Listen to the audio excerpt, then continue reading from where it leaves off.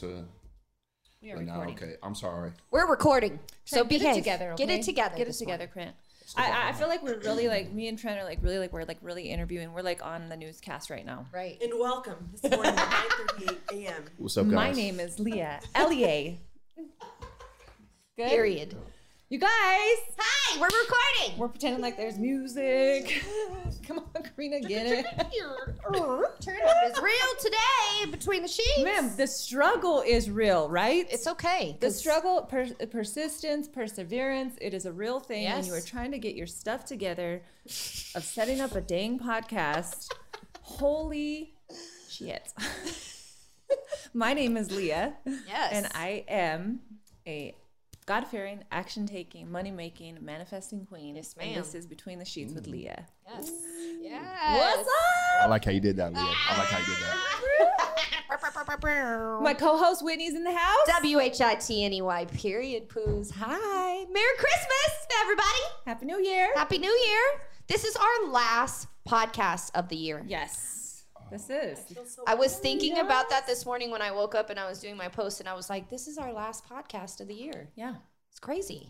And I think this is episode 20. Yes. Yes. I think this is episode 20. And we have our other co-host. What's going on, everybody? Welcome to In Between Those Sheets with Leah Flores and Whitney. What's with the line? I don't know. That's how I get in between my sheets. You're supposed to gotta do like get in this. between. Between the sheets with Jesus. You keep Look, this drawing is me this line. slicing the page, flipping it up, and then I get in between the crack of my sheets. All right. We love it. We love it. Welcome back. Welcome back. And we have a special guest here today. do. Please introduce yourself. My name is Corina, and I am new to Colorado, so thank you for having me here. Yes. Welcome. Very excited to have Corina here because Yes. she See, just leave it like I was gonna this. ask her. I was going to ask her a question because you said you're new to Colorado. Where are you from? I'm from Bakersfield, California. What? Yeah. Bakersfield. All right, Bakersfield in the house. Yes, so we got some Cali girls in the house Yes. today. And I am very inspired by Corina. She is a boss Yes. of bosses. So that was one of the biggest reasons why I wanted to bring her on, because her story is beautiful, not just the business side, but her life story. And I think that it can inspire many. So I just wanted to bring her on and kind of let our audience get to know her because she is new to Yes. Colorado Springs and because she has a new salon. So let me just kind of back up first before we get deep into Between the Sheets. Back it up, back it up, back it up, back it up. Tell me about what you do. So I am a cosmetologist. I am an entrepreneur, a hustler, and I own multiple businesses. Right now, I own businesses in California, and I just opened up a salon and boutique here in Colorado. And like, Nice. how long have you been in Colorado? Like living in Colorado Because you've been for back and about forth. a month and a half. Yeah. Okay. But I've been going back and forth for about 5 months now. So Back you and forth. upped and left your home in California, came here, new move, new place, and decided, okay, I'm going to open up a salon, and just like this, Yes. it's Oh, yeah. open, and it's running. You were like, Yes. Colorado needs me. Yes. Oh, yeah. Yes. What made you eyeball Colorado, though? Why not somewhere else? Right. Well, okay, so I have family that lives here, and I never visited. I don't know, I think it was a pride thing. Like, I'm not going to Colorado. They want us to go over there. But my husband has a best friend that lives in Monument, and they asked us to visit. So we visited, and we fell in love, and we kept coming back. As tourists, of course, you know, you go and see Garden of the Gods right. and Pikes Peak, all that stuff. And so I told my husband, well, let's just go as regular people living an everyday life. So we went, we didn't do any touristy things. We just stayed in the house and went for a walk, just normal everyday things. And we felt at home. It was the craziest feeling ever because I grew up in Bakersfield. All my family's there. I have 10 aunts and uncles. I have all my cousins and my church family. And I remember telling my husband, don't ever try to get me out of here. This is my home. Don't make me try to leave. We got married. I had a salon. I had a spa. I had an education center. I had a boutique. I had all these things going on. And we fell in love with Colorado and everything became unnecessary. And that love was that. crazy. There was a piece about Colorado And if you've never been to California, the pace of life there is very fast. You got to fill your day up with busyness. And coming here, I got lost in my thoughts, and that was so cool. And I felt peace. I saw God's beauty, and I was able to appreciate what was around me and not trying to just hustle. Not that the hustle's wrong. I love the hustle, but to be able to step away and take that break. So we started coming here to Colorado, and I told my husband, like, what do you think about moving here? And he looked at me like I was crazy, because he knows how much I love my family and I love where I live. And so he said, well, see how you do with clientele. Right. So I started coming once a month for a week and promoting myself on social media. You've seen me post on social media. She like was here, and all of a sudden, so, there's the Facebook forum, and there's all of these different networking groups, and I'm, scrolling, and, you see all of these things, because I'll see that, I'm looking for this, or, hi, I'm this. And then all of a sudden I see North Springs Mama. My name is Corina. And I'm like, damn. Who's this lady? She's already on there. Like, she's already she's putting herself out there. Yeah. So I started coming once a month for a week, building my clientele. I was super busy. And then my husband, after like 3 months, my husband said, well, let me apply for a job. So he applied for a job. He got a job offer immediately. Wow. And we were just almost like testing things out. Like, okay, God, if this is what you want, let me put my house up for sale. We put our house up for sale. It gets sold in 2 days. Wow. Or it gets sold in 2 days. And things just started coming up just a little bit too easy. It was a little freaky, because I know God controls everything. Like, he just moves in mysterious ways. But this was too easy. We almost felt like we didn't deserve it. So that was what was really crazy. But speaking of North Springs Mamas Without the Drama, one of the requirements to join that group is got to be up north. You have to be a mom. Oh. And so I messaged them. I messaged the person who was in charge, and I said, I'm trying to build my business. I'm not a mom because I can't have kids, but I have 8 nieces and nephews. I have 2 dogs. I'm a mama bear. And my clientele are mamas. I love to cater to the moms, because moms forget about themselves, and they approved me. So that's why beautiful. Shout out to that page. I mean, they approved me too, and I'm not part of the North. I was like, I'm I do business with North girls. Yes. One of my biggest takeaways from everything you just said is, look, all you Bakersfield Californians, if you're looking for a change of pace, you want something new, come on out to Colorado Springs, baby. We got love for you. We'll take care of you. No, don't invite more. Look at Leo. Come on in. I understand. Don't you know there's a no vacant sign on Colorado? I need more people to make laugh, okay? Come on. He's made for the big city. He's made for the big city. I love it. Yes. I love it. This is his interview. Yeah. Oh. We were like, okay, dude, say something funny. Say something funny. I watched a comedian the other day, and they said something about that. They said, he said, I don't know if it was Kevin Hart. He said, why? He goes, because you're a comedian, you're on the street. He goes, why all of a sudden say something funny? He was like, I ain't working, bitch. Exactly. No, exactly. It would be no different. Right. It'd be no different if you saw an exotic dancer on the street and she told you she was an exotic dancer. Start dancing, bitch. Yeah, let me see something.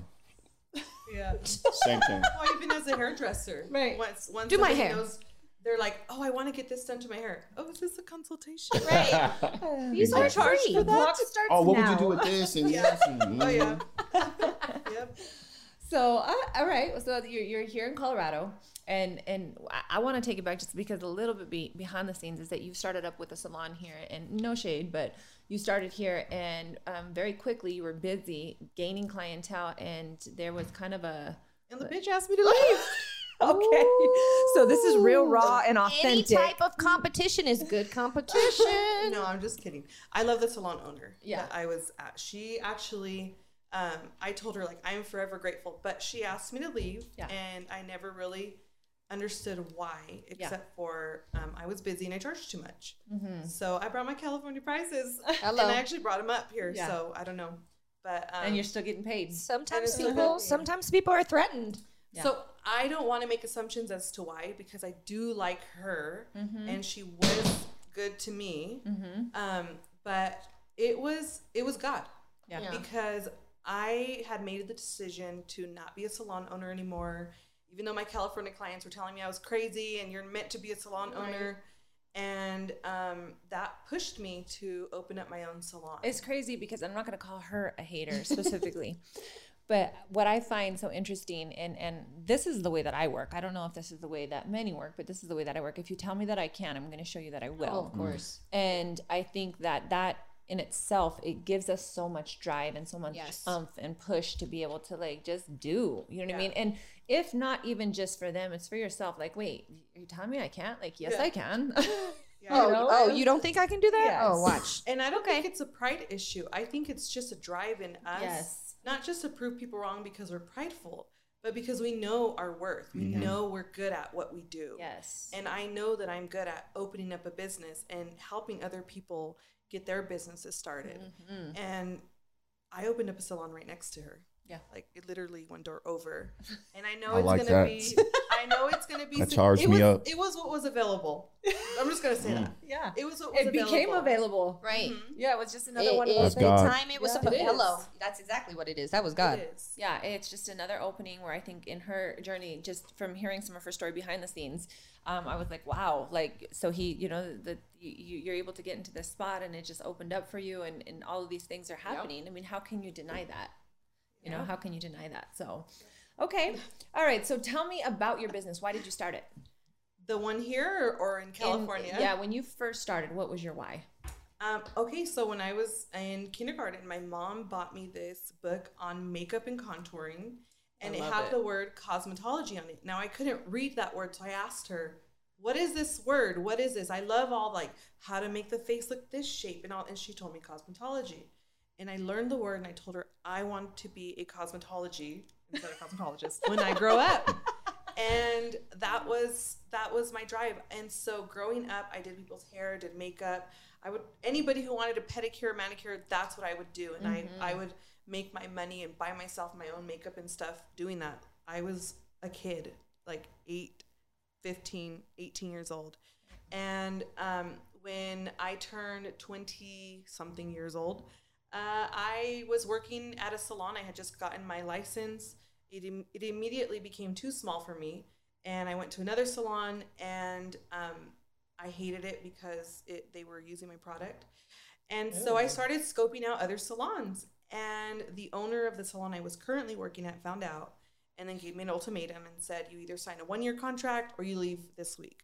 So I remember driving downtown Bakersfield and praying, God, help me find a salon. I went to a couple salons. I didn't like the owners. I just didn't like them. And I remember seeing this house for rent. It was a house downtown Bakersfield. Now, if you're not familiar with downtown Bakersfield, a lot of the houses are businesses. Right. So I don't know if that's done around here, but I saw it for rent and I went inside. It was ugly. Carpet, walls were ugly white. It needed so much work. And I could literally see my salon though. I could see exactly what I was going to do. It was the craziest thing. And so my then business partner and I just ripped everything out. We had like $300 in the bank and we started hustling and making money. Eventually she stopped working with me because she got pregnant and just things just didn't work out. But I had that salon for 7 years. I built a team of, I think at one point we had 12 people. Wow. And one of the stylists there is now the new owner of that salon. And she started out part-time, which was crazy. And I remember being a part of her journey of her becoming a full-time stylist and then now being the owner of it. So I had that for 7 years. I just sold it a few months ago. And that was hard for me, but it was really cool, like seeing this is what circle. Yeah, this was the full circle. So that was the beginning of your journey with So, cosmetology. Yep. The first time I heard cosmetology, I was in high school and I was dating this girl who was going to that Tony and Guy school by Whitefield off of Main Street. You know what I'm talking about? Yes. But I never heard that word, and she was like, "Oh, hey, so I go to cosmetology school," and I'm like, "Oh, okay, that's dope." I'm telling all my boys, "Yo, I'm dating this girl, man. She's trying to be an astronaut. Yo, she's super smart." Cosmos. Yeah, that's what I thought. Cosmos. Oh my goodness, I love it. Oh my God. True story. Well, I feel District 3 their education system. Oh my god! I love White I Plains School cannot. District. Look I hit this camera again. If you hit that camera one more time, I'm sorry. I am going to karate chop your neck across this Will you desk. double check it for us, producer? Please. Will you I'm double sorry, check it Chris. for us? It I'm, still I'm looks fine, animated. though. I talk with my hands. It still looks He's good. like, Yeah. It still looks good. I'm sorry. One more knock, you're gonna knock her out of the I'm gonna laugh. I'm sorry. Oh my god! So I love that. So you built your business. You had a dream. You went after your dream, and you made things work. So of course, I too believe that with the help of God, everything is possible, and I know that you believe that, and really continue in that with your everyday life. So, how has that changed for you throughout the years? Like, has it changed for you? Has your why changed? Has your drive changed? Has your just in general? I feel like it's still, my drive is still the same. I am in a process right now, in a journey right now, because my mentality of life and just getting older, things are changing, but my drive for the beauty industry is still the same. I actually love educating my clients, and that's been really big. Like, people don't even know how to brush their hair right. And She told me, she goes, you had told me actually when I got this wonderful hair done, she was like, I wonder if she's going to tell you to not put conditioner in your hair because it could mess with everything in here. And I was like, yeah, that kind of makes sense. I could see that. But then even further, she was like, well, do you condition your hair? And I'm like, yes, of course I condition my hair. And she's like, what, do you do it on like the roots? And I'm like, yes, like all over. And she's like, you're not supposed to. Nobody's ever told me that. Ever. Nobody has ever told me that. Yes. Like they haven't, because if I don't wash my hair. Cosmetologists or therapists. Yeah. Okay. Yeah. No, I mean, 100%. Yes. From start just to finish. like barbers, you go into a barbershop and you have that whole vibe. I always chop it up with my barber. Yeah. Shout out, Sean. I think that's why I love the moms, Yeah. because moms forget about themselves. They sit in my chair and they talk. And I know it's because they've been talking to kids for the past 6, 7, 8 years. It's like a human, yes. And they an forget adult. about themselves, and they don't know how to take care of themselves anymore. Like, they forget how to put mascara on, or they forget how to wash their hair right. And that's why I love educating them and love spending time with the moms. Yeah. And they bring their kids, and then I have kids for the next 18 years. So where is your salon at right now? Like, where is it? Where can people find you? So I am in downtown Monument, 153 Washington Street. North Women. Suite 104, not 106. Make sure you go to 104. The shade. The dark gray door. Yeah. The dark gray The one door. with the big pretty sign. Yes. The big pretty Corina sign. Right. Just follow the aura of the essence when you get in front of and go where your heart knows it needs to go. Is Yes. basically what they're saying. Yeah. Yes. So the transition in moving, how has that been for you? Because that's, I too, like you, Excuse me.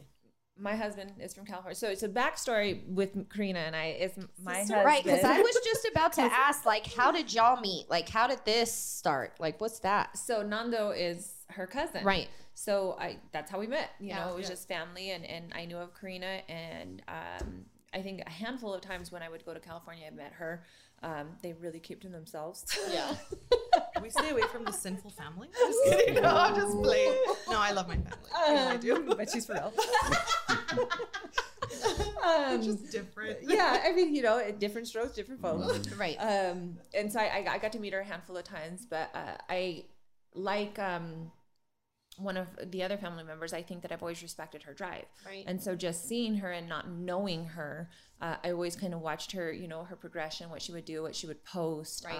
And it inspired me always, because anybody that's doing something inspires me. Like, it really does, and she was doing big things. Like, she had, like she said, multiple salons. She had a team of people. And I was like, wow, this girl's really She's hustling. doing something. Yeah. You know what I mean? And so that always inspired me.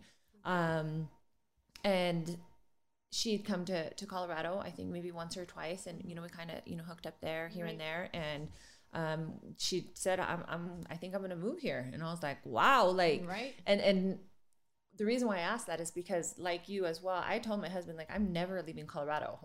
Like, that's not for me. I'm definitely not going to California. So this is my home. Yeah. Don't ask. If we want to have like a vacation home somewhere or something like that, I might be, willing to do something like that, but don't take me. Like, we'll travel a lot and we'll go see a lot of places, but this is my home. And I can never, and I still to this day cannot see myself leaving my home. So how is that transition, just to up root the family and come to a place where it's just like, oh, okay, brand new. Honestly, that's just God changing your vision, changing like where you're focusing, because I was dead on. We are not moving. My husband has really bad allergies, and his doctor would tell him, you need to get out of California, you need to go somewhere else. And I would tell him, nope, you need to get some more medication, and you got to get over it. And I have these businesses. In the name of Jesus. I know, right? Please heal him, because I'm not leaving. His allergies are really bad. Like, he was just groggy throughout the day, and it was getting worse. We've been married 8 years. It was getting worse every year. And Bakersfield has like the worst pollution in the world. We're not in the world. People but say we're in the armpit of California. Yes. They're all and you can see it. Like literally when you get there, there's a haze. Like it is. It's a haze, and it's not fog. Yeah, it's pollution. It's pollution. Dirt. Yes. Yeah. So it really was just a total change of heart. And I've traveled to a lot of states. I've been out of the country and never felt the way I felt coming here. Yeah. Just this peace. Colorado has that effect. It does. I told my husband, is it because of like the oxygen it's different here? You're higher. And that you're high? Everything feels like the air is better. This feels so good up here. I can breathe. But getting up and moving was crazy. I felt like I was in a dream. My house getting emptied out, the house that we had said we would like build our lives in, selling my salon and my spa. I actually had I was stressed out about keeping the salon and the spa or getting rid of them, closing them down. And I had this is a very successful salon. We're a 5-star salon and 5-star spa. Really great people that work there. Like half of the people there are educators in what they do. And so I had a dream that God was showing me, ask this person to buy your salon. Ask this person to buy your spa. And I woke up and I told my husband, he's very literal and like, he's just like, it's just a dream, honey. So I went to these people and I told them like, I want you to buy my salon. And my colleague, Stacy, she said, absolutely. With no hesitation, she said, this is a 5-star salon. She's been waiting for you to ask her. Right. And I called my other colleague at my spa, Danelle, and I told her that I was leaving, and she was so sad. And I said, but I would like you to take over the spa. And she was like, oh. And wait, like not like, oh, like oh crap, or like, oh, no, okay. like she didn't know I was even going to ask her. She had no, there was no like, she's leaving, I could take over, nothing like that. And she said, let me think about it. She called me back immediately and she said, yes. I don't know why I even thought about it. Yes. Right. And that was the best feeling ever, but it was also the hardest thing to do. Yeah. And that was probably much more harder than emptying out my house and taking that's your baby. all my stuff. Yeah. Yeah. So that was crazy. But I think it says something about yourself. Or, I always talk to people about that. Like, for somebody to leave your home state that you've been, not even your home state, just somewhere you've been for a while and been successful in, and then you go to another state to kind of like start something new and, to try and be successful in that same space. Because I did the same thing when I lived in Denver, going to school, just got out of the military, graduated, but my daughter lived in Seattle and Washington. I had built up a good network, had some job offerings. I could have stayed and been okay, but I chose to just go to Washington and kind of start over. But I feel like successful people, good people, like they can do that. Pick up and go. Yeah. Anywhere. It's I don't want to say easier, but. Can I ask you a question? Because I feel like everybody, when you give a piece of yourself away like that you go through a sense of like mourning. Did you go through that? I did. Yeah. How did you pull yourself out of that to be able to feed into something else? Because there's other people that are in your position right now where they're either teeter-tottering on making a move, or they are in the move and they're feeling, a depression because they feel like, wait, was this the best decision? Right. And so speak to them of how they can overcome. I am very tough and I'm a go-getter and I just get things done. And I didn't realize that I was mourning till one day the new salon owner, Stacy, I went over to her house and I started crying. And she told me, you haven't mourned. No, like, you have to. I didn't even know that was an emotion that I would be feeling because I just thought, oh my gosh, all this new energy and these new things. And so if I go through an emotion, I let myself completely feel it. Right. And I let myself swim in it for a minute because I have to feel those emotions. And then I immediately will start working, not immediately, but I'll start just getting myself out of it. So I mourned and I was depressed for a minute and I went through all those emotions. And then I got to take a deep breath. And I still do this with certain things, with friendships and with losing clients that I've had for 10 years. But it was hard. It's been easier. And I'm always looking to what the future is going to hold, which is good things. And even in the midst of like mourning, because we're still going to have terrible or bad things happen or sad things happen. I can get myself out of those things and just do it. Like, what am I going? I'm not going to lose my marriage over it. I'm not going to lose my family over it. It's just, I'm going to lose some clients, but I'm going to gain some new clientele or I'm going to lose some customers. And you put yourself out there. Like I think that's one of the biggest takeaways that you can give to anybody as no matter where you're at, it's a drive. It definitely is a drive. I feel like you can't teach people drive. You can't teach people hustle because that's just something that's ingrained within us. But you can give them tools to be able to say, do this, and do this. And one of those things is put yourself out there because she did. Like, I was very like, she's out there. Like, she's not even here yet. People were mean to me on Instagram, Facebook, the Colorado groups that I'm in. Some people were telling me, oh, go back to California. And then I said that. Welcome to Colorado. And I would show my husband. The hate is real here. It's real. It's normal. I would show my husband, and my husband is not on social media. He just doesn't like any of that. And he would say, oh, that's so mean. I would show him, but look what I responded. It was just, I'm very sarcastic, and I would just respond with sarcasm. Like, you got to get used to me. Send your wife. I'll sit in my chair. I'll give you a free haircut. You'll regret this, but you'll come in and sit in my chair soon. It's fine. You can hate on me. I'll fix that root for you, though. Let me see your hair. You sure you don't need some help? Screenshot me. Never had a hair wash from me. You're gonna love You gotta kill them with kindness sometimes. That's what you gotta do. But I love that. It sounds like that you took your mourning and you took all of those things and you did a process of elimination and you fed that into what you're doing here. Yeah. And I think that's so important. And I miss my team. Yeah. I miss the people from my salon and my spa. I miss my employees. I miss my sister and my family.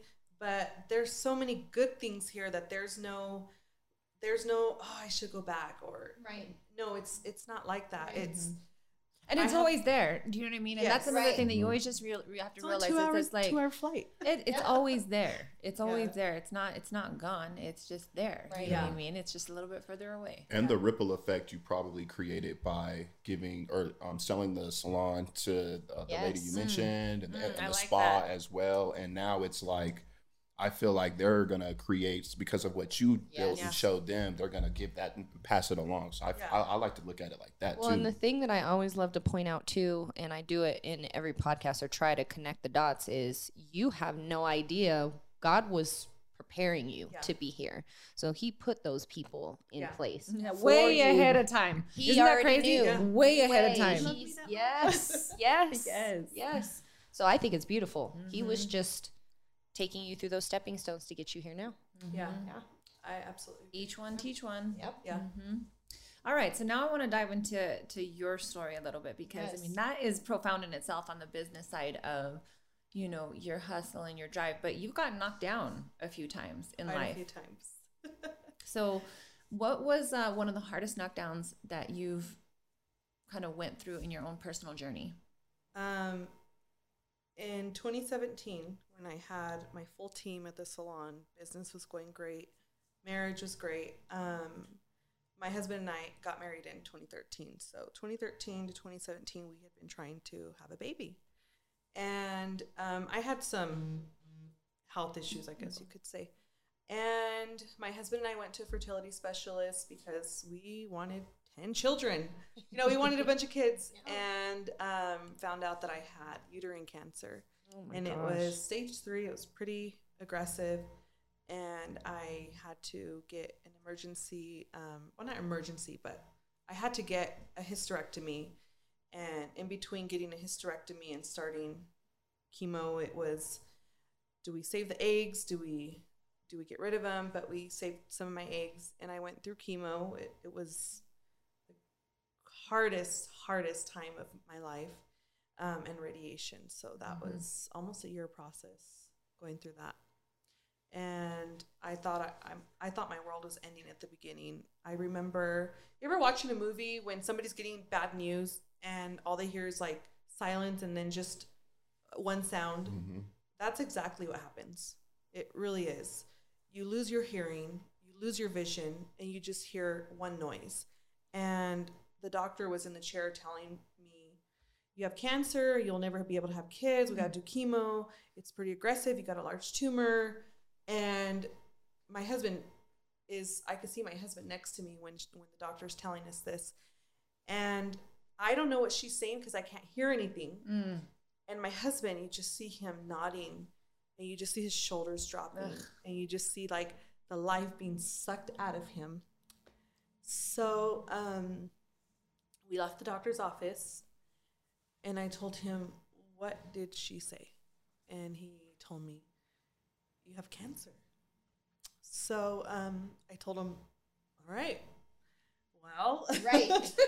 What do we do? And he was like, honey, you have cancer. Like, take it in. And I was just like, nope, I'm strong. Right. Can't touch this. But we had to stop in the car and we had to just cry. Yeah. So that's when I got knocked down. But it was also the best time, or the best part of my life also. The Bible talks about how whenever we're in mourning, or when things are just, when we're sad, we tend to reflect a lot more, and we tend to be thankful a lot more versus when life is going really well. And I think that was good for me. I was able to see God's mercy over my life, and I was able to appreciate every person in my life, and I was able to not get frustrated about the little things, and really even enjoy the small little frustrations in life. So I had my eggs removed, I had my tumor removed, and I went through chemo. And the salons, and this is why I love Bakersfield also, the salons that were around my salon, the owners would send people to help with my clientele, and they would still give me the money with whoever they worked on. Wow. Yeah.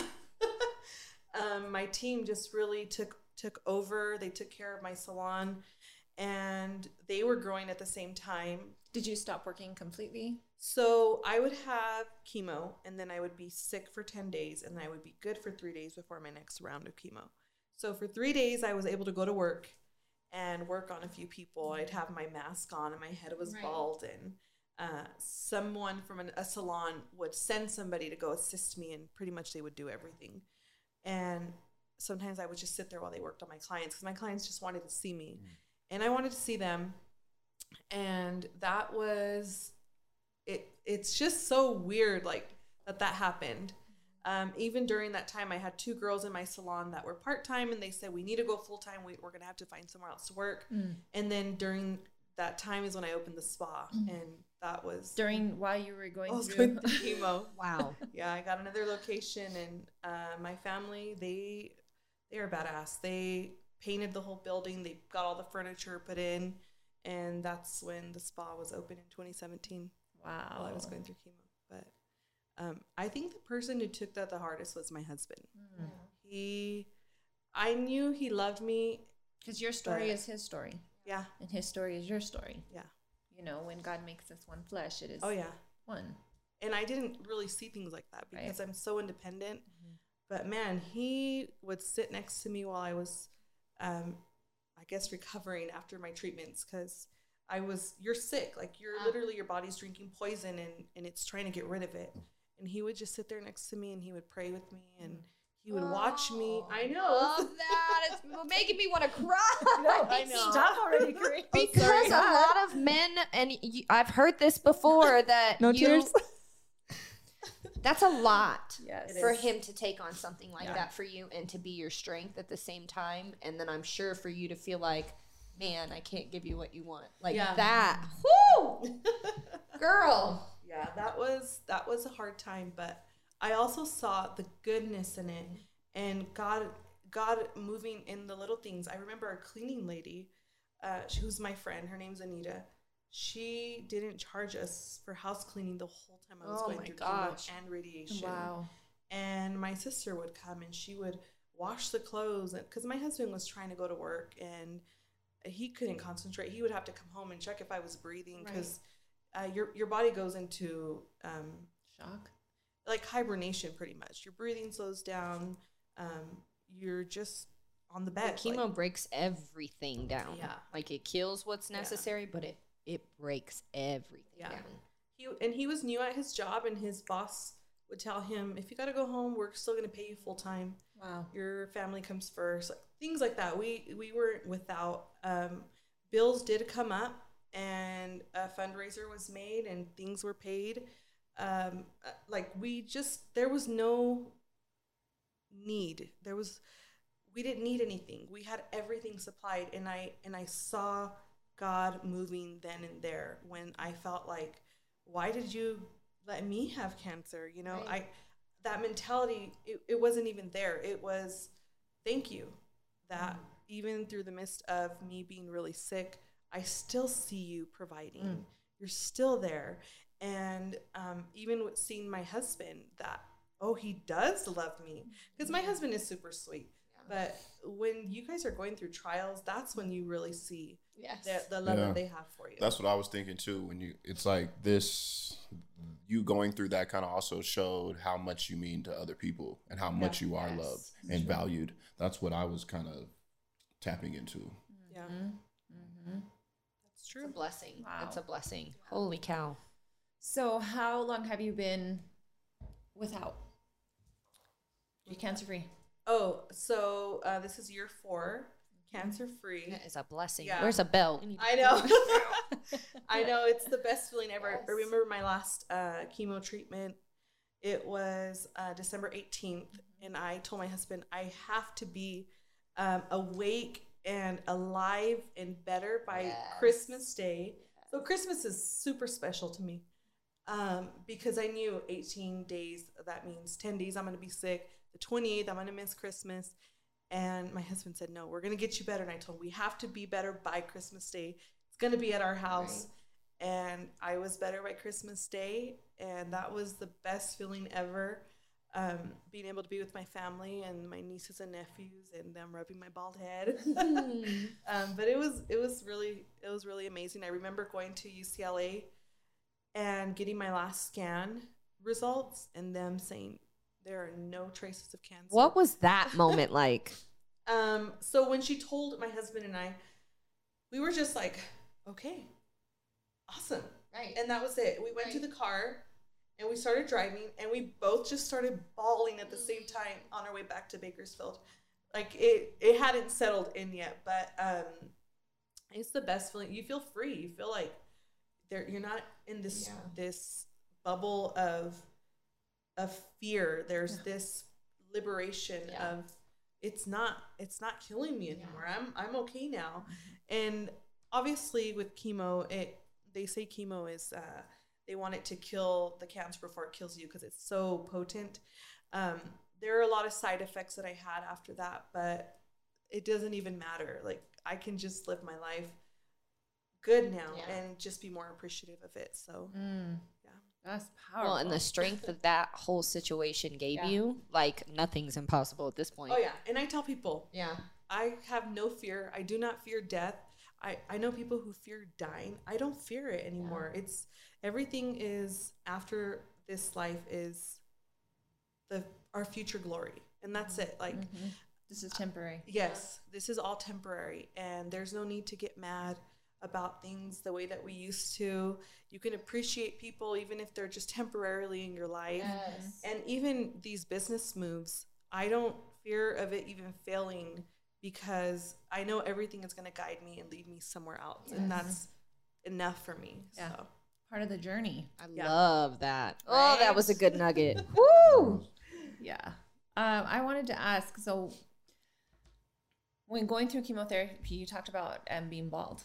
And as a cosmetologist, how did that affect you? Like, how did that, like, internally? And also, again, anytime that we ask for nuggets, Corina, we ask because somebody's going through it. Yeah. Somebody needs to hear about it. And even if it's not a cosmetologist, but as a woman, you know, we identify our hair with so much, you know, just like our breasts and like anything else is like, this is woman. This is what makes me woman.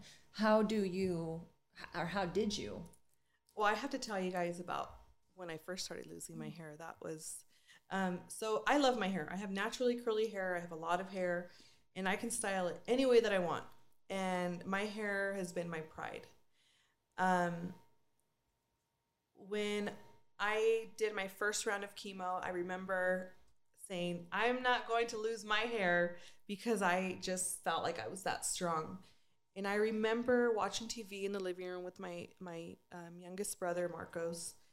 And I, you know, when you're watching a movie or you know, just twirling your hair, right? Yeah. And I had these chunks come out and I just felt like my stomach dropped. And I told my brother, it's happening. I'm going to lose my hair. And I remember pulling my eyebrow hair out. And an old colleague of mine, I asked him to shave my head. And he said, well, I'm going to just shave it like a pixie cut, just super short. And we're sort of crying a little bit because I know what's coming. So I told him, well, I'm going to pull a piece in the front out. And if it comes out all the way, then we're just going to shave it. And I remember grabbing like just a chunk of it and it just came out like nothing. And he and I started crying and he was shaving my head and I'm bawling and bawling. Ugh. But as soon as he was done, I felt free. And I felt like this freedom that I had never felt before.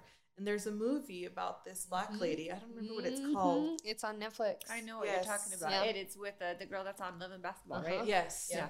I'm going to find out what that movie is. Yeah. I remember watching that just a few years after I went through chemo. And I knew exactly how she felt. She was crying because she had treasured her hair, this worldly thing, and treasured it so much that when she had her hair fried, she was angry and she felt so ugly. But she felt free after and she learned to love herself. So I'm bald and my makeup is going to be different. I had to draw my brows on. I had no lashes on, so I had to wear eyeliner. And I remember going to a wig store with my sister and we're trying on wigs and I just hated it. Your follicles are very sensitive when you're going through chemo. So everything, you're just super sensitive to everything. And so I was burning up. I was also going through menopause because of the hysterectomy. Wow. And I told her, no wigs. I am going to embrace being bald. And there were times, I will tell you, there were times that I felt so ugly and I felt just gross, especially when you want to be intimate with your spouse. I wouldn't let my husband touch my scalp and he wanted to touch my head. And he would tell me like, you're beautiful. And that was hard. That was so hard. I love Sean. Yeah. Like this makes me love Sean even more. Yeah. Like hearing the way that you speak about this man, because I, like when I met Sean and I don't know Sean from anybody. And so shout out Sean. Yes. Like, you are an amazing man. I know he was around, but I didn't know that. I'm giving him a hug. That's amazing. And I loved I think he's a very intellectual man. I think his conversation is really great. Yeah. And everybody would joke like, you know, oh, Sean, like, you know. So annoying. He's so annoying. And I'm like, I don't know what you guys are talking about. Like, I love Sean. Like, I think he's just a great guy. But this is like, wow. Dude, it makes me appreciate him for the man he is to you, the husband that he is to you, even more. He's amazing. So I struggled in that area though, just not letting him touch my head or even wanting him to see me. When you're going through chemo and you're naked, you have no hair top to bottom. And I felt like when my brother would call me Caillou and I felt like Caillou and my husband. What the hell? I know. I got to show you a picture. What? Oh my God, I would smack him. But my husband would look at me the same way he looked at me when we were newlyweds. And that's the best feeling ever. Like, you need that. But even in that, I grew confident. And I'm able to say, it doesn't matter what your hair, how long or short it is. It doesn't matter how long your lashes are. You are beautiful. You just are beautiful. And so that's what I learned. I learned that it doesn't matter how my hair looks anymore. I mean, we don't want you looking all raggedy, right? whatever you have, you need to take care of it. Is beautiful, yes. And so that's what I have to say. Yeah, that's deep. That's deep. There's a few girls I know that maybe need to lose their hair. Hello. And learn their inner beauty. What? And you know what? Going through that, I do not allow my clients to speak negatively about themselves. If they sit in my chair, I would have moms say, "Ugh." You know, when you sit down in a salon chair, you see that double chin, or you're like, "Am I really that ugly?" I was doing that today. I was like, "Oh, like, am I seeing like, oh my god?" So I don't allow that. I will tell them, "Okay, now you got to tell me something positive about yourself." And women struggle saying something positive about themselves. Yes. I used to struggle saying something positive about myself, but going through what I went through, man, everyone is beautiful, and I can look at people who people say are ugly, and I can say a few things that I love about them. And I will tell people out in the streets, and my husband will sometimes be like, "Hi, honey," like they don't know you. But I would tell them, "Oh my gosh, your lashes are beautiful. I love your smile," or "I love your hair. I love your outfit today," because I know what it feels like to feel ugly and to not feel enough and to feel like something in you is broken or something in you is messed up.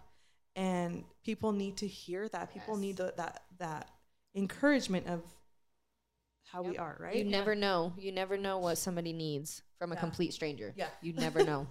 I think that's such a powerful exercise because in my industry as well, and it's funny because I'll say things, you know what I mean? And she teases me all the time. They'll tease me upstairs. They're like, you sit there and you preach this, but you're not following what it is that you preach because you'll say something. And I'm like, yeah, but I'm joking. And then she's like, no, you don't get to do that. And I'll do the same thing. I'll tell my girls I'll make them do push-ups if they say something negative about themselves. Okay, well then get down and give me 10 push-ups, and the next time that you say it, you're going to give me 20, and they're like, oh, okay, better stop,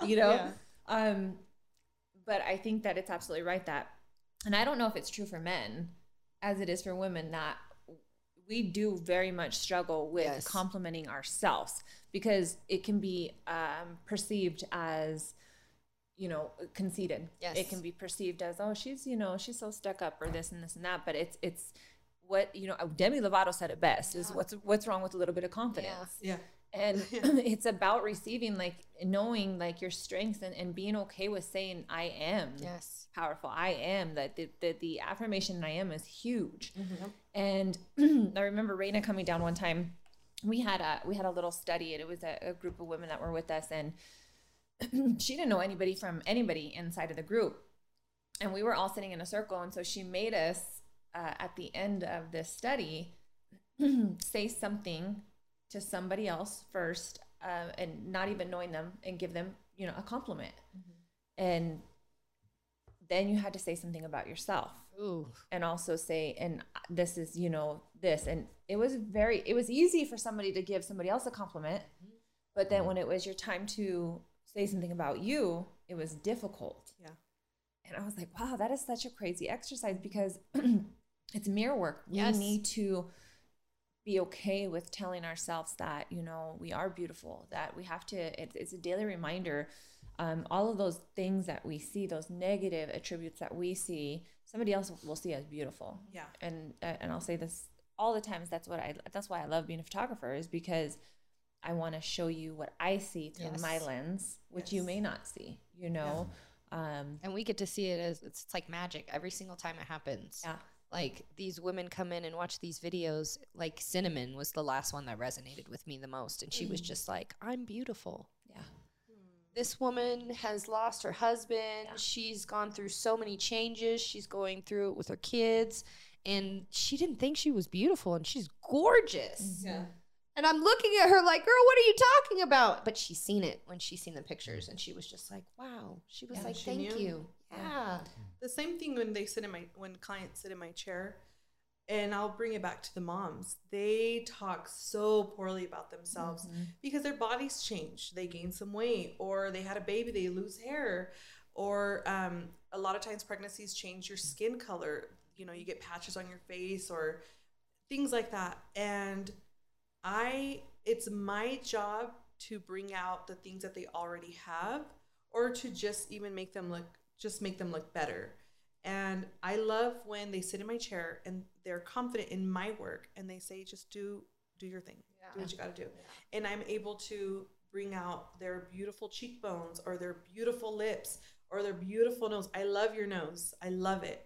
So things that are just very dominant, right? Yes. But I will say, I tell moms, everything that you say about yourself, and if you have daughters, they're going to hate it about themselves. And I have a mom. I love that. Who sits in my chair. And not that I love that the daughters, but I'm saying I love where you're going with it. Yes. I have a mom who is always saying how she doesn't think she's pretty and she's got wrinkles and she's got all this. And I tell her, do you think your daughter's beautiful? Oh, yes, she's gorgeous. She looks just like you. Yeah. Just like you. And I say this to moms all the time. Like, do you think your kids are gorgeous? Do you think they're beautiful and smart? Yes. They're just like you. That's a product of you. Just like you. They're just as beautiful as you. And a lot of what we say, though, our kids hear it. Yes. Our nieces and nephews hear it. You have to love who you are and project that. Right. My nieces and nephews will never hear me say, oh, your tia looks so ugly today. I tell them, I'm cute, huh? And they say, yeah, you're cute. I'm beautiful, huh? Yes. Your tia's funny, huh? Yes, you are. I will always tell them that. And the moment I hear them say anything like I'm fat or whatever, I tell them, no, you're not. You're cute.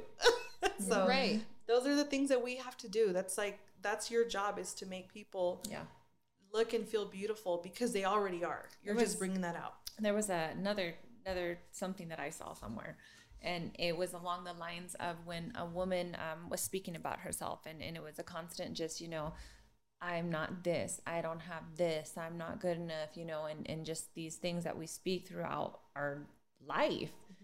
And in this interview, she goes and she puts a picture of her daughter in front of her. She said, now tell her that.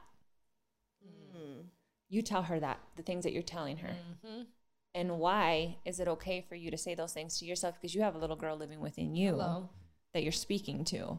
So tell her that. And she was like, no, I won't. Right. Then why would you tell yourself those things, And so I like that topic that you brought up, though. And I'm curious to know. So do men do this? Do men critique themselves? Like, and be real and raw, because that's what we're doing here. I think men maybe hype themselves up a little too much. Really? Oh yeah. Like you're getting ready in the morning, like you're if, like, damn, I look good. If you got, you got your meatheads or people that in the gym, they might see somebody skinny. Hey, get your weight up. You need to get your weight up, young man. So I think men should actually stop, just hype it down a little bit. I feel like there's this ego. I'm the outlier, okay? I feel like I live in this other level of consciousness, but I'm conscious of all of that, like all of the egos and people who maybe aren't very self-esteem issues, that kind of thing. So I try to be considerate of all of that. I personally don't, unless I'm on a stage and I'm being funny, but I personally don't like to, hey man, check this out in the gym, boy. Get your weight out loud. You little. Do some push-ups. I don't but get it. But I feel like for men too, and you could correct me if I'm wrong, but I feel like men's egos are different than women's. I agree, and I'm also starting to see it's more of like a self-defense mechanism where but men can't survive without an ego. Yes. Because your confidence stems from your ego.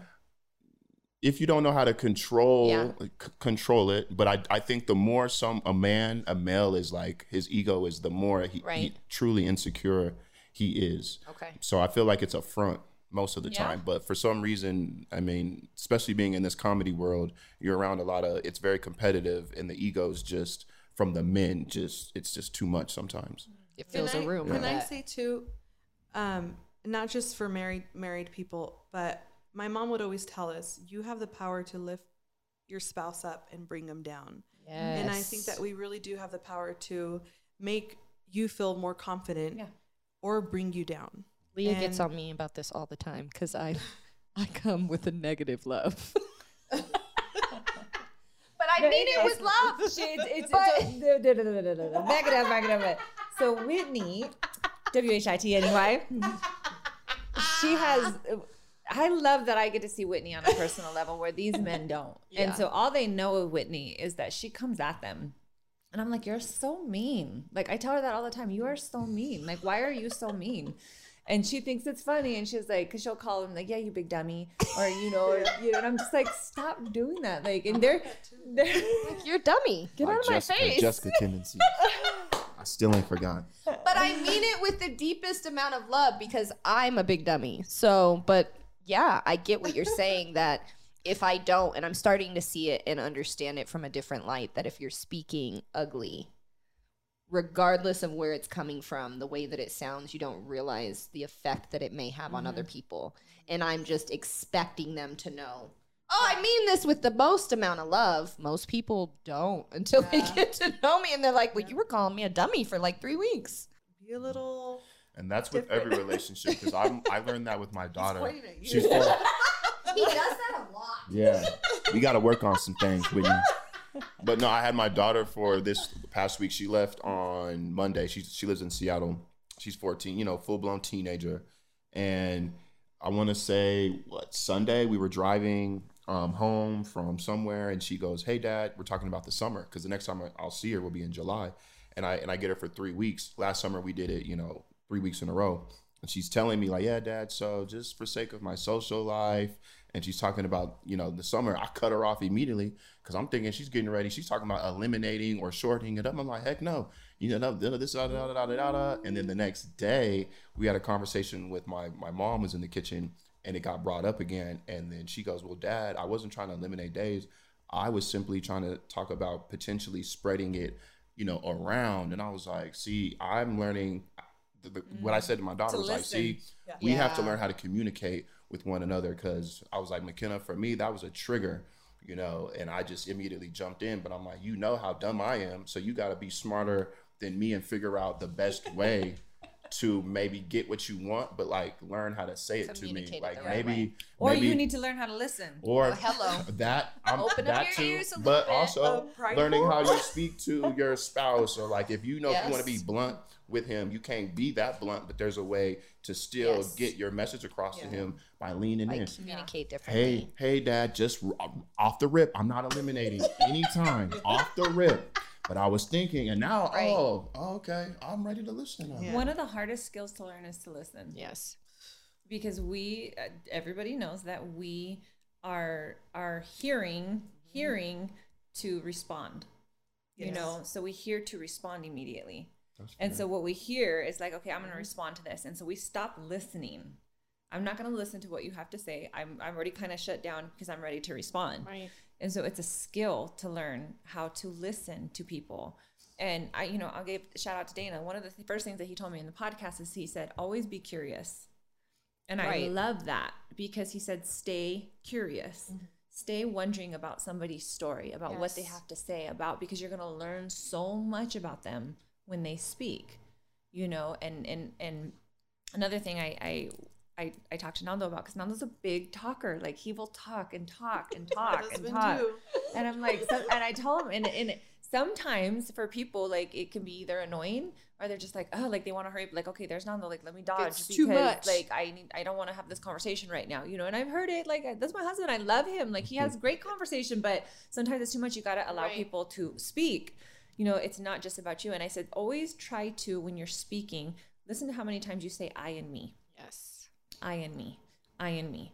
I this and I that and I this. And it's not in a conceited form. It's just the fact that let them speak about them, and hear their story as well. And I know I'm kind of going off on a tangent from where we were, but listening is, I think, a really important skill. It's a very difficult skill to listen to. And I think this is teaching me. I heard just today Denzel Washington say, I got up this morning and I prayed to God to have him help me listen better.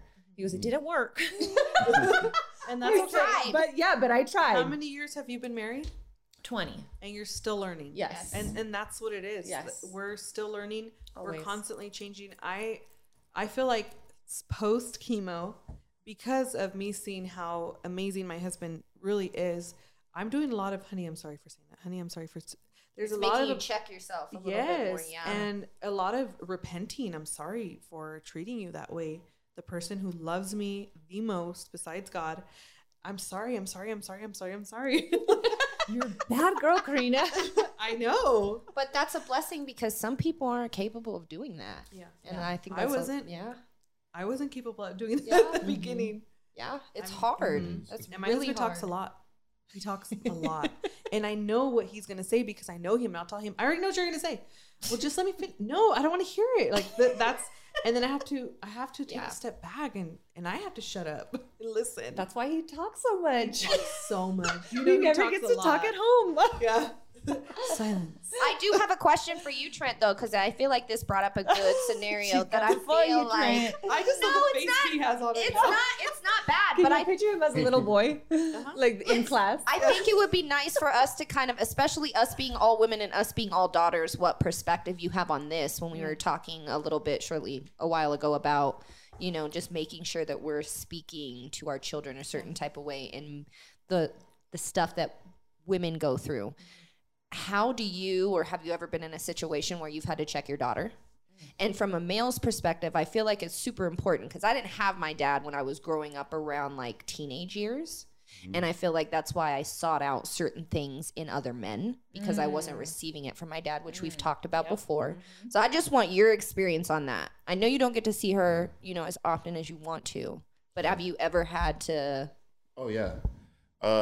It's difficult, especially in today's world, because of just how we're parenting our children. It's different. And don't let me forget, because I want to touch base on this. It's difficult portion for you because you don't get to see your daughter all the time. It's so I'm playing so a you different. You want to be the good guy a lot of times. I'm not the everyday parent. All my time is limited, so I'll have to play that quality over quantity. Right. So I can't just chastise and get on my daughter the whole time of the trip. Otherwise, she's going to hate spending time with me. But there was a time when I was getting her every other weekend when I was still living in Seattle. But I could remember there was a time I had her on a Saturday and she didn't bring her toothbrush. And now I could always have her set up there, yada, yada, but it was meant, hey, you bring your toothbrush, yada, yada. So I was okay, McKenna, there's a grocery store right by my apartment. I'm going to go run. Go get you one with me. Come back, be ready because we're getting ready to do all this stuff today. Okay. And I come, run back. I was gone for 10 minutes. I come back. She's putting these biscuits into the oven. And I'm like, what are you doing? I just told you I'm getting your toothbrush. You brushing your teeth and we on the road. We getting something on the road. And I went over there. I grabbed the biscuits and I booty bumped her, checked her out the way, slammed it up. And the door, and I was like, go get dressed. Right. And then and then she said something, had a little toot behind that, and that triggered me. So I'm raising my voice at her now. Right. And now we're in the car, and she's crying and boo-hooing and all of this stuff. So it's oh, great.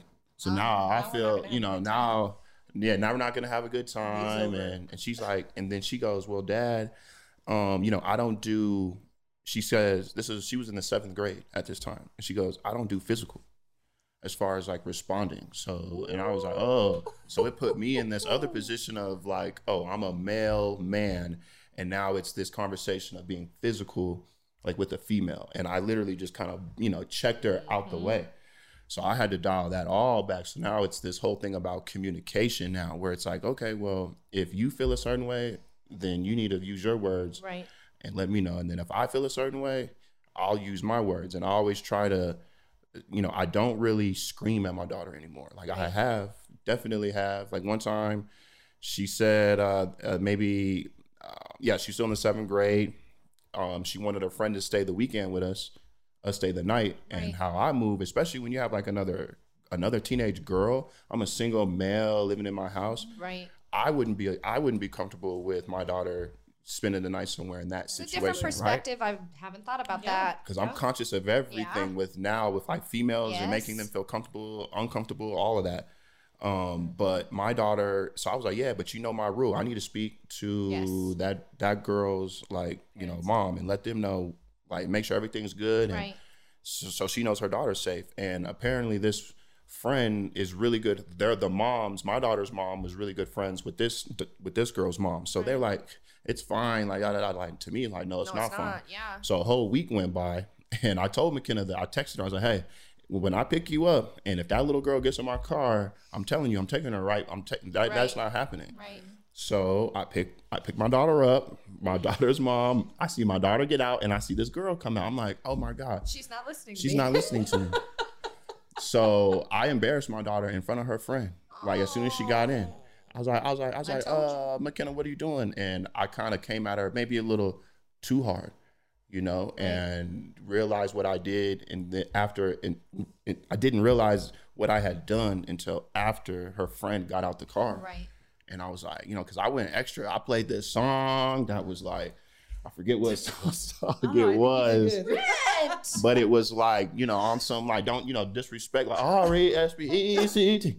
And I'm singing it along. Sock it to me. I cannot. And then with her friend in the car, like, your dad is insane. Violent. And then I had to kind of dial. This is 3 years ago. Oh, I bet you she ain't never gonna forget that. So, but for me and being a male too, it's like I have to start being really careful about how I respond when I'm either angry or disappointed in my in my daughter. Because well, your kids hear you, but then she's also going to justify that that's what she needs. Yes, and I don't want that to happen. Ooh. Like I've even this week, I even had to compartmentalize a bunch of things that she was doing, maybe tones that was triggering me, but I'm like, I'll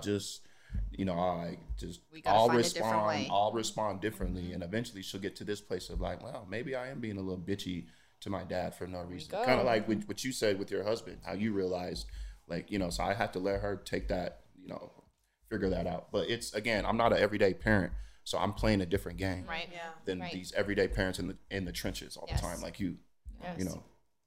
Well, I want to, we're our time is come to a close, and I want to just kind of close up with this. And based on your story, everything that you told, first and foremost, thank you for sharing all of that. Right, I feel like we didn't get enough time with her. There's always a part two to everybody's story. There's always a part two. Well, you live here now, so you don't have a choice. You have to come back. Yes. So thank you for sharing that. And what I would ask you is just to give our listeners one tip, whether it's business, personal, whether it's anything that you've kind of gone through, something that you would want to just kind of share with somebody that may not know something about you. Something that I just enjoy life. Yeah. And you're beautiful the way that God made you. And we have makeup and Botox and pedicures and stylists and photographers that pump everything up. Yeah. But don't just rely on that. Enjoy life. You just don't know what your next journey is. So enjoy the moment and tell your kids that they're beautiful. I love that. Oh, this was a good one. Super good. I want to end with the scripture. And I always try. I asked. She loves the whole Bible. She said so. There's no scripture. I don't have one. The whole Bible is my life scripture. This is the whole thing, and I get it. But I'm going to go ahead and end with this scripture. It's in the book of, if I'm saying this right, Habakkuk. It says, "Write the vision and make it plain upon tables, that he may run that readeth. For the vision is yet for an appointed time." So that's one of my favorites, is just, to write things down, take a picture. I don't give a... No. I know. Real, raw, and authentic. Hello. Fire! Can you guys hear it? No. I was getting ready to cut up. There, I hear it now. Oh. Yes. Up. I can't hear it. I can't hear it. I can't. This is going to be the first time I'm off beat. There we go. Gotta get in between. I don't know. In between the cracks and the sheets.